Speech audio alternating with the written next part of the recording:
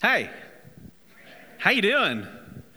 I got to tell you, I was nervous. The beginning of the week, I was just curious as to what other pastors preach about the week after Easter.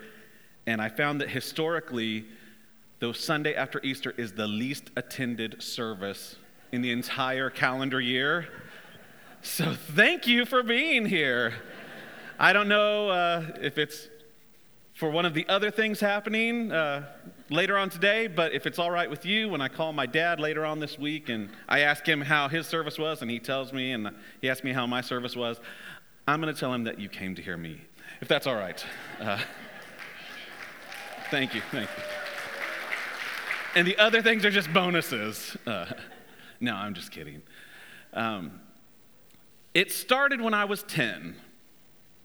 I had a situation that happened. My dad was a worship pastor at Denver First Church of the Nazarene in Denver, Colorado. Huge church. His office was on the third floor of the office wings. And I had this guy named Scott. He was a college student, and he decided that he was going to be my big brother.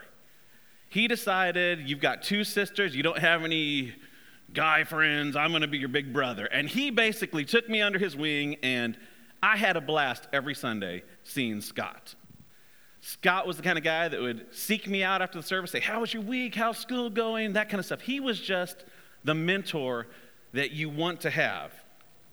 Well, we were goofing off one Sunday, and I accidentally fell about 8 feet, landed on my head, on concrete, in essence, crunching my vertebrae. And from that point on, it was rough. I'm not going to lie. I'd go through phases where I was fine, and then it'd be the littlest things. I'm reaching for milk, and I was like, and I can't move for like days. It got so bad that around 2011, 2010, 2011, I actually, if you remember the old Carol Burnett show with Tim Conway, you're the guy. That's kind of how I was walking. It was really, really pathetic. I was reduced to living a life of wearing Crocs. No matter where I was, at work, at church, they were very kind to accept my fashion sense during that time. But it was terrible. It was terrible. It got worse and worse. Finally, I blew my L5. I was on 27 pills a day to take care of pain, to take care of my brain and my back not speaking to each other to help me out. My blood pressure was elevating up to the 160s area over 120s area. And finally, the doctor said, it's time for surgery. To which I was like, thank you.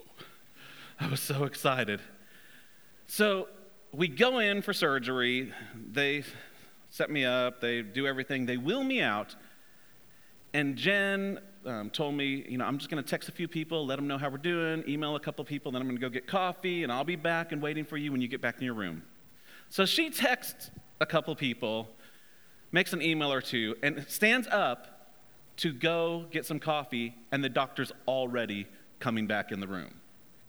Literally 30 minutes later, my back surgery was done. It was crazy.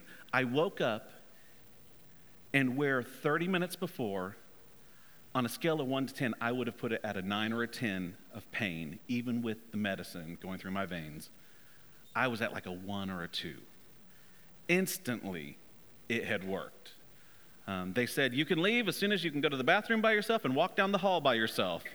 And so in less than 2 hours, I was walking to the car with Jen, and we were heading home. And that began a new normal. From age 10 all the way up to, I don't know how old it was, 30-something, life was full of pain. Life was hard. And then all of a sudden, in almost an instant, new normal. We're starting a new series called The New Normal. And 6 weeks ago we had a Lent service. It was beautiful, and many of you were getting the Selly updates every day, a different thing to consider during Lent. We stopped singing resurrection verses in our services until Easter, and then we had a huge celebration last week, and it was awesome, wasn't it? And then for many of us, Sunday afternoon rolls around, and back to normal. I can eat chocolate again. I can, drink soda again, or whatever it was that you were doing. I could stop getting those texts at 10 a.m., which I found out why they were going out so late, and it was a silly little problem that I had, and I apologize for that. They were supposed to go out earlier, but Philip Allred showed me that with the time change that happened during Lent, all of a sudden our Lents were going out. Never mind, you don't care about that. So, we're starting this new normal. We have this Easter event. And the thing I kept coming back to is, if we truly believe in the power of the resurrection, if we truly believe that Christ was crucified, dead, buried, and God raised him from the dead, shouldn't we have a new type of normal? How can we go back to living the way we were pre-death, resurrection, and that kind of stuff? We need a new type of normal. If the cross is the epicenter of human salvation, shouldn't it send shockwaves through our lives even today? And so we're going to start this series. We're going to be spending a couple weeks talking about new faith today. And we're going to also hit new hope and new love over the next couple of weeks. And we hope that you'll come back and join us for the journey as we learn what it means to be new and have a new normal in light of the cross and the resurrection. And we're going to spend a lot of our time in the next couple of weeks in the book of 1 Peter. If you have your Bible, you can go ahead and turn there. We're going to look at chapter 1. Just to give you some background, most people say there are two main themes of 1 Peter. One is suffering, and the other is Christ-likeness. And our passage today hits both of those. Basically, to summarize, this is what most people feel Peter's thinking is. We are called to be holy. Amen? And this holiness leads to hope. And this hope that we have is only found in one person, Jesus Christ, who brings us salvation. And the salvation is an individual salvation that we have, but it is also, in Peter's view, a corporate salvation. Peter is known for being the founder of the church. He was very big on, we are the people of God. We are the bride. It was corporate. And then finally, what's the last slide, Danny? The church is called to be the body of Christ in the world, which is not only her mission, but it is often also the source of much of her suffering. So Peter lays out this dual thing, suffering and Christ-likeness, and he does a fantastic job of having his proofs and his background. In fact, the book of 1 Peter has 105 verses. Out of 105 verses, there are 82 references or allusions to something said in the Gospels. And there are 41 references or allusions to something said in the Old Testament. So almost every verse he's saying, he's either quoting Scripture or he's saying something that the people in those days would have said, oh, that reminds me of this. Oh, that makes me think of this. And if that's true, then that's how I apply it into this. So Peter is totally entrenched in teaching about this suffering and this Christ-likeness, and he's doing it through the Gospels and the Old Testament. Now, we have people in the Bible, and we kind of characterize them as things. John, you would say the primary theme is love. Paul, most people would say the primary theme is grace. Peter, most people would say the primary theme that he goes for is faith. And so that's what we're going to talk about today. We're going to talk about this new faith, faith in God, faith in Christ, faith that the work he did on the cross is complete. So let's look at 1 Peter chapter 1, verses 3 through 9. And I'm going to read it, and I'll let you follow along. Praise be to the God and Father of our Lord Jesus Christ. In his great mercy, he's given us new birth into a living hope through the resurrection of Jesus Christ from the dead, and into an inheritance that can never perish, spoil, or fade. This inheritance is kept in heaven for you, who through faith are shielded by God's power until the coming of the salvation that is ready to be revealed in the last time. And in all this you greatly rejoice, though now for a little while you may have had to suffer grief in all kinds of trials. These have come so that the proven genuineness of your faith, of greater worth than gold, which perishes even though refined by fire, may result in praise, glory, and honor when Jesus Christ is revealed.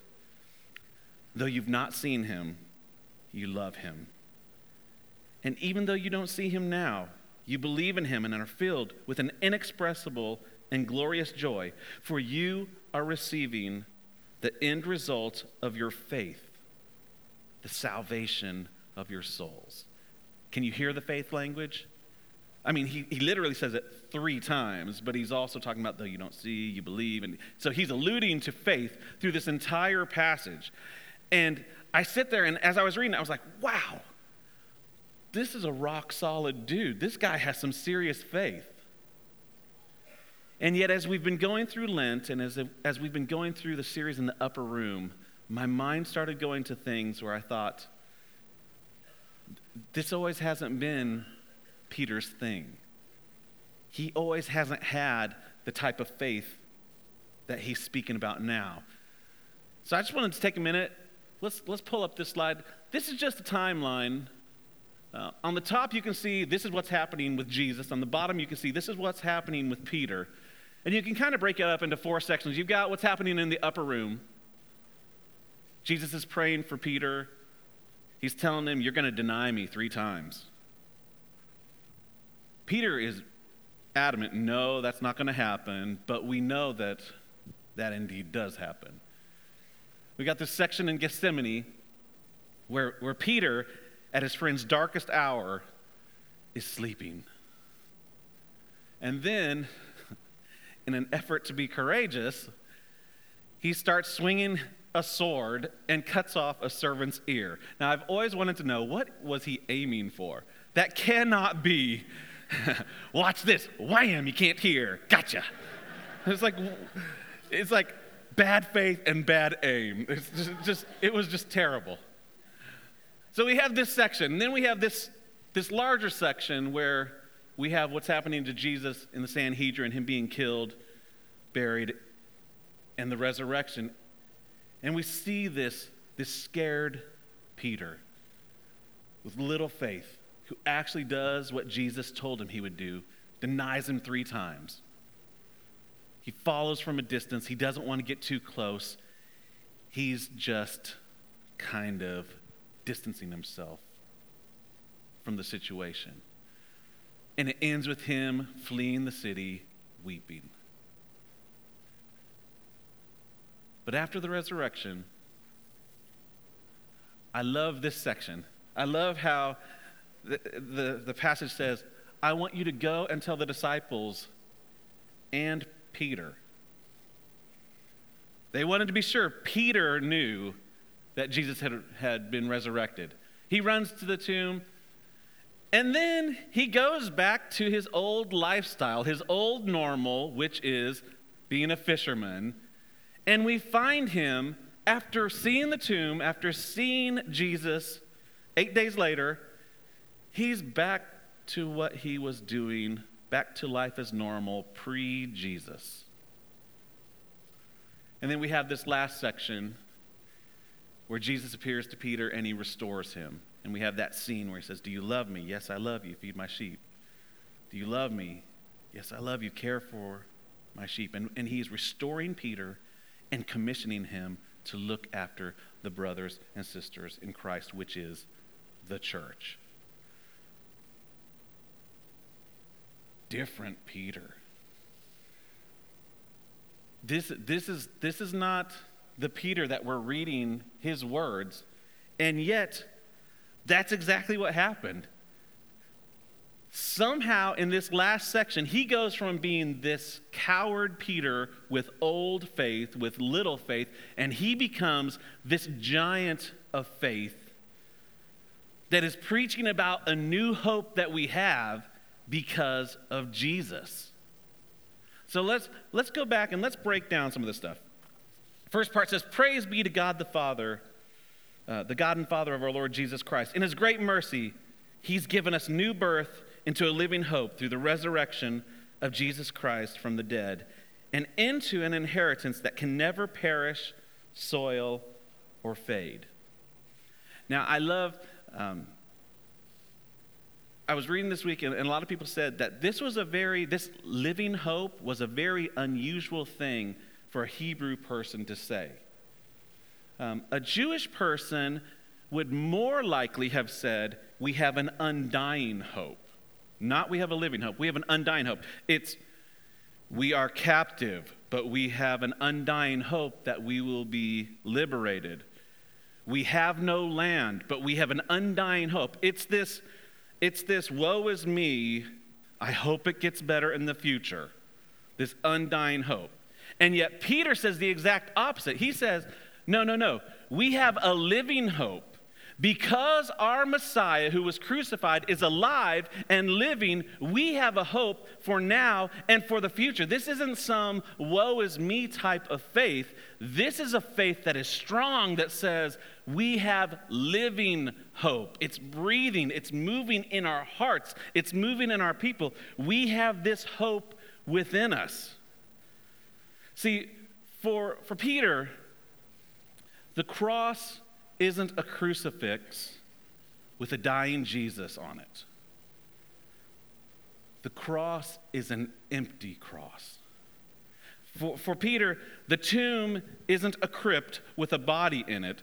The tomb is an empty tomb. And because of that, we have hope. Because of that, our hope is sustained by our faith in this act of God. Going on, the inheritance is kept in heaven for you, who through faith are shielded by God's power until the coming of salvation that is ready to be revealed in the last time. That word "to be kept," that when it says your inheritance is being kept for you, that's a military term. That speaks of military might, a garrison, a group that is protecting. And the people in this text would remember a story of Elisha in the Old Testament, where he has an army coming against him, and his servant says, "What are we going to do?" And he says, "God, open my servant's eyes so that he may see that your heavenly host, is surrounding us even now." This inheritance that we have is being guarded. It's being guarded. So that's why we can look at the words of Jesus, and he says, "Don't store up treasures here." You can't guard this. You can't keep this. You can't take it with you. This is exposed, and this is worthless. Instead, store up treasures where it is kept for you, where it is secure, where it is being held for you as an inheritance until you arrive there. Let's move on. In all this you greatly rejoice. This is the part that there's always a twist. This is the part that gets me. In all this you greatly rejoice, though now for a little while you may have had to suffer grief in all kinds of trials. These have come so that the proven genuineness of your faith, of greater worth than gold, which perishes, even though refined by fire, may result in praise, glory, and honor when Jesus Christ is revealed. That you rejoice greatly, that gets me. Because we know what happens to Peter. We know what happened through history. If the scholars are correct, and this book was written around 65 AD, in the 60s, not the 1960s, but in the 60s, then if that's the case, Nero would have been in charge at that point. This is the Nero that many people feel actually is the one that started the fire of Rome. He wanted to burn it so that he could build something that he had planned. And he's the one that, you always see the cartoons with the emperor fiddling while Rome is burning. This is that Nero. This is that Nero that would have Christians on stakes and light them in his garden to give light to him at night. This is the Nero that would eventually have Peter crucified. And so to hear, we greatly rejoice, even though we may have suffered, that gets me. I sit there and think, would I have that kind of faith? There was a research done, and it was a survey that was done for inner city impoverished people. And they asked them, what is your favorite hymn? I know, great question, right? It's like, I'm suffering and you want to know my song selection. Thank you. But the favorite hymn of the people that are in the most oppressed sections of America, their favorite hymn was not surprisingly Amazing Grace. That doesn't surprise me. What surprised me was I expected their favorite verse to be, which is the follow-up question, when we've been there 10,000 years, when it's all over, won't this be great? But the verse that was most meaningful to people that were currently hurting was actually the third verse. Through many dangers, toils, and snares, I have already come. 'Tis grace hath brought me safe thus far, and grace will lead me home. It's like the survey confirmed what Peter was saying. It's like, we may have trials and troubles now, but if we have faith in our risen Messiah, there is hope beyond now, and our God will sustain us through the troubles and the trials. See, old faith can't sustain you that way. Old faith will cause you to give up and think you can't do it and feel like it's too much for you. It takes a new faith to get you through the struggles that you're facing today. And so that's why Peter is calling us to a new faith. Let's keep going. Though you've not seen him, you love him. Even though you don't see him now, you believe him and are filled with an inexpressible and glorious joy. For you're receiving the end result of your faith, the salvation of your soul.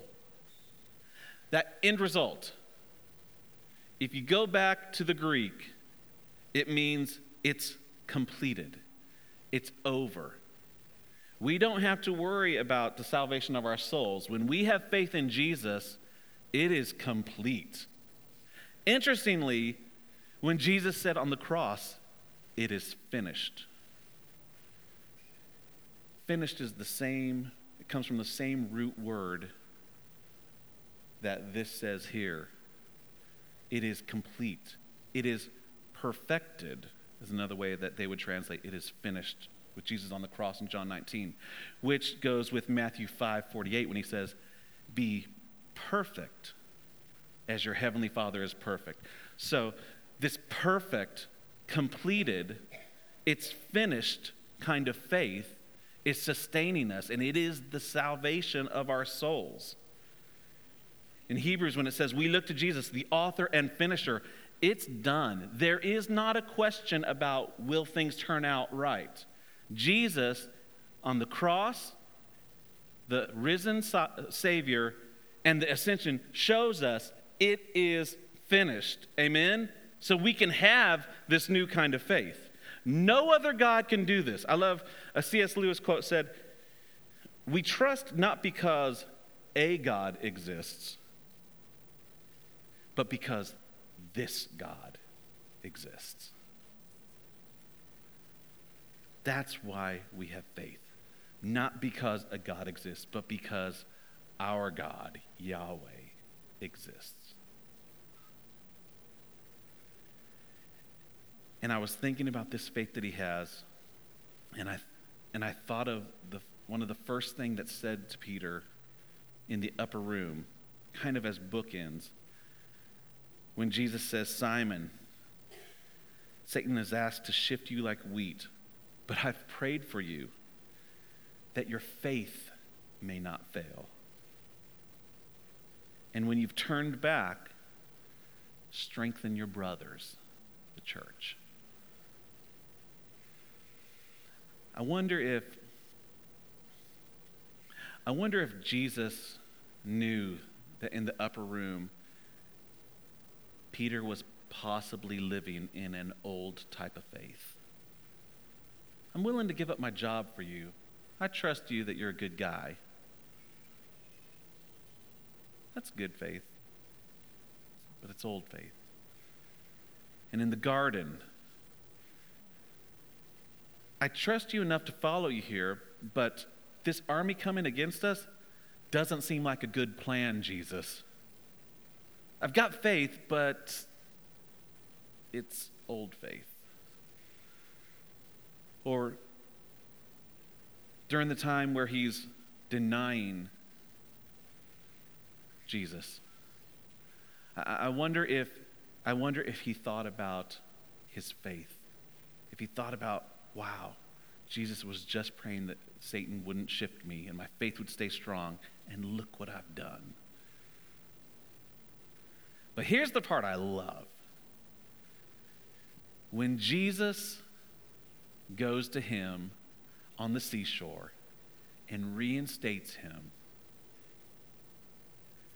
I feel like all of a sudden, for the first time, Peter didn't just see Jesus as a good guy, a good teacher, a good Messiah, a guy with a good plan, a guy that God could raise from the dead. I feel like maybe for the first time, Peter saw Jesus as the one who could truly forgive him. See, my dad used to say, it's easy for me to believe that God can forgive you because God is love. God loves everyone. Why wouldn't he forgive you? Doesn't matter what you've done. But it's much harder for me to say, God can forgive me. Because see, I know what I think. I know what I say. Where I go, what I do, what I look at. It's easy for me to trust God, this old type of faith, that God loves you and will forgive you. But it takes a new type of faith to step out and say, wow, in spite of everything you know about me, Jesus, you love me, you forgive me. That's new faith. And that's what we're called to. We're called to this new faith that says, I can forgive you. We're called to this new faith that believes it when Jesus says that. I think of the story of Lazarus when Mary says, oh, if you'd only been here, Jesus, this wouldn't have happened. Lazarus would still be alive. And I think, old faith, if you would have been here, you could have done something. And Martha says, I believe that Lazarus will rise again someday, but not today. Old faith. But Jesus doesn't let them accept old faith. And I love what he says. He says, no. You're asking me to do this resurrection thing. No, I am the resurrection. I am the life. It's in my nature. This is what I do. I take dead things and I bring them to life. I take discarded things and I reuse them and I revitalize them. I make all things new. I want to establish a new normal in you. It's what I do. It's who I am. If you need life, I am life. If you need resurrection power, I am resurrection power. That's what Jesus is saying to us today. You know, I think 4 years of CR, and what a great thing. And yet I sat there this week and I thought, we're kind of all in a recovery program in a sense. I mean, didn't Jesus come to seek and save the lost? Doesn't that kind of include us? We are being recovered. We are being transformed. We are being given a new normal through Christ Jesus. And that definitely is worth celebrating. Amen? So as we close today, I want to read a poem. Is that okay if I read a poem to you? We don't have a lot of poetry from the pulpit. Can I read you something? Thank you. I got one all right. The rest of you can zone out for the next couple of minutes. Not a poetry fan. Come on. It's culture. Pastor Stephen Furtick at Elevation Church in Charlotte, North Carolina. I was watching a podcast of about a year ago of his, and he read this poem, and it blew me away. And as I was watching it, I was like, that's exactly what we're talking about. See, a new kind of faith requires that I believe that Jesus came for me, that Jesus died for me. It takes a new type of faith to believe that. And so he said this poem. I'm going to read it to you, and I need your help. The title of the poem is "So God Sent a Savior." And at the end of each refrain, it has that line. So when I say, "So God," I need you to help me say, "Sent a Savior." You got it? Let's practice it once. So God sent a Savior. Yeah. Awesome. All right, let me read this. So God sent a Savior.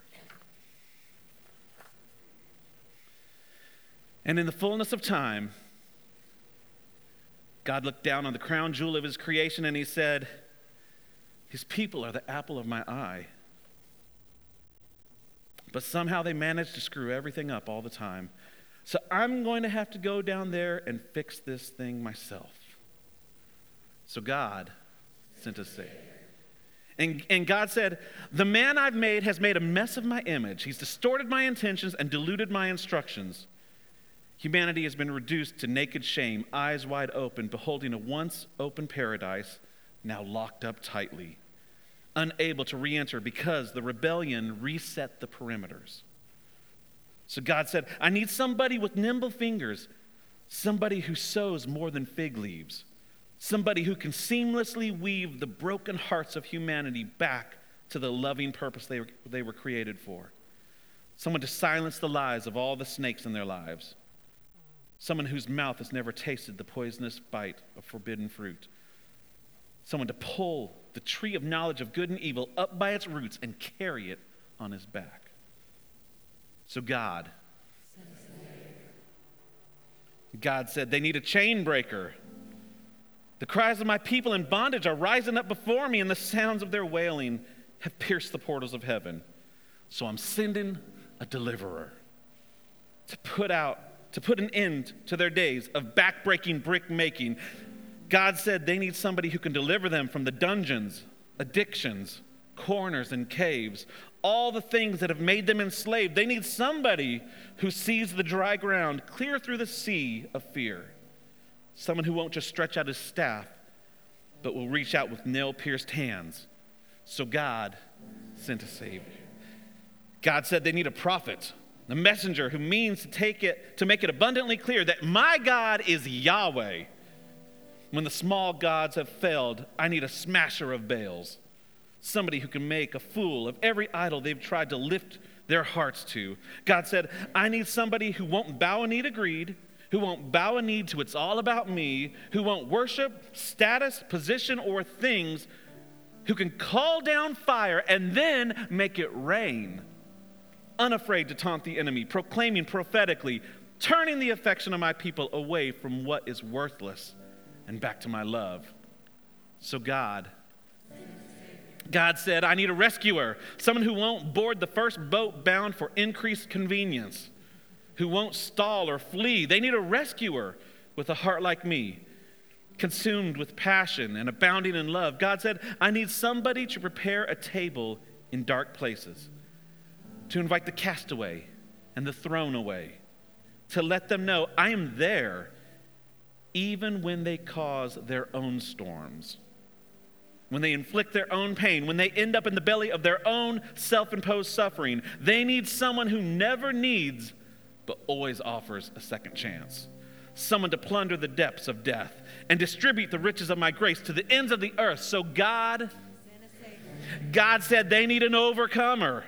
They need someone who has a clean closet that's skeleton-free, a story with no imperfections, a heart with no ill motives, someone with steadfast sincerity and relentless resolve, a perfect lamb with the kind of confidence that makes its bed in the midst of the lions, someone who can grab fear by the throat and render it powerless, who will shut the mouths of every liar, wield the hearts of kings, and silence the roars of every enemy, someone who can pray prayers and sweat blood in the Garden of Gethsemane. So God said they need a water walker whose voice stills winds and waves, a man with perfect faith to narrate the rise and fall of chaotic conditions and to point the way through clouds of doubt. When the boat is breaking up and the storms are raging on and visibility is getting worse, they need someone steady on his feet, trained to tread the surface of the deep, someone who refuses to accept that walking is an activity reserved just for dry land, but believes fluid living and walking in faith go hand in hand, bold enough to place the ball of his foot onto the uncertainty of the water, a peace speaker with a firm grip strong enough to catch the slipping, sinking soul and carry the one that wavers back to the boat. So God said, I need a perfect son with the skills to lead a search party for every runaway and renegade, somebody to retrieve and redeem all my lost sons and daughters, to remind the world that no matter what they've done, where they've been, no matter how long they've been in the pig's pen, they still have a chance to be called my kids.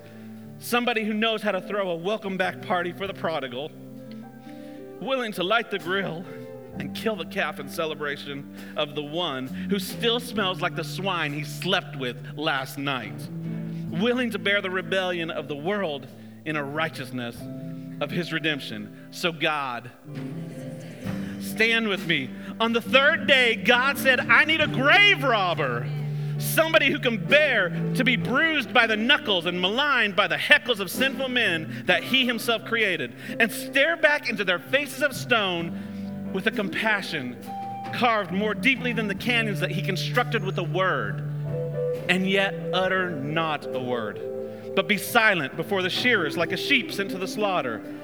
Somebody who can be beaten beyond recognition and buried in a borrowed tomb, and still get up with the presence of mind to fold the strips of linen that he was leaving behind. God said, I need a morning person to wake up after 3 days and stretch a little and then roll his own stone away. Somebody to change the game of hide and seek and say, don't come to this grave looking for me. Who will walk to the octagon and hand death its first and final defeat. God said, I need a hero, a conqueror who knows where death and hell keep the keys and has the power to shake them down and take them by force. The one who strips shame bare and exchanges it for grace. The one who shatters every shackle. And the one who liberates. The one who revives lost passions for the greatness of his name. The one who redirects intentions, making every path straight. The one who descends into the depths and stares fear in its face. The one who walks beyond every doubt and against the wind and stands unafraid. The one who recovers sons and daughters and restores their rightful place. He is the resurrection. He is the life, and he lives beyond the grave. Our God sent a Savior, and his name is Jesus. Amen? Sing with us. Let's celebrate that.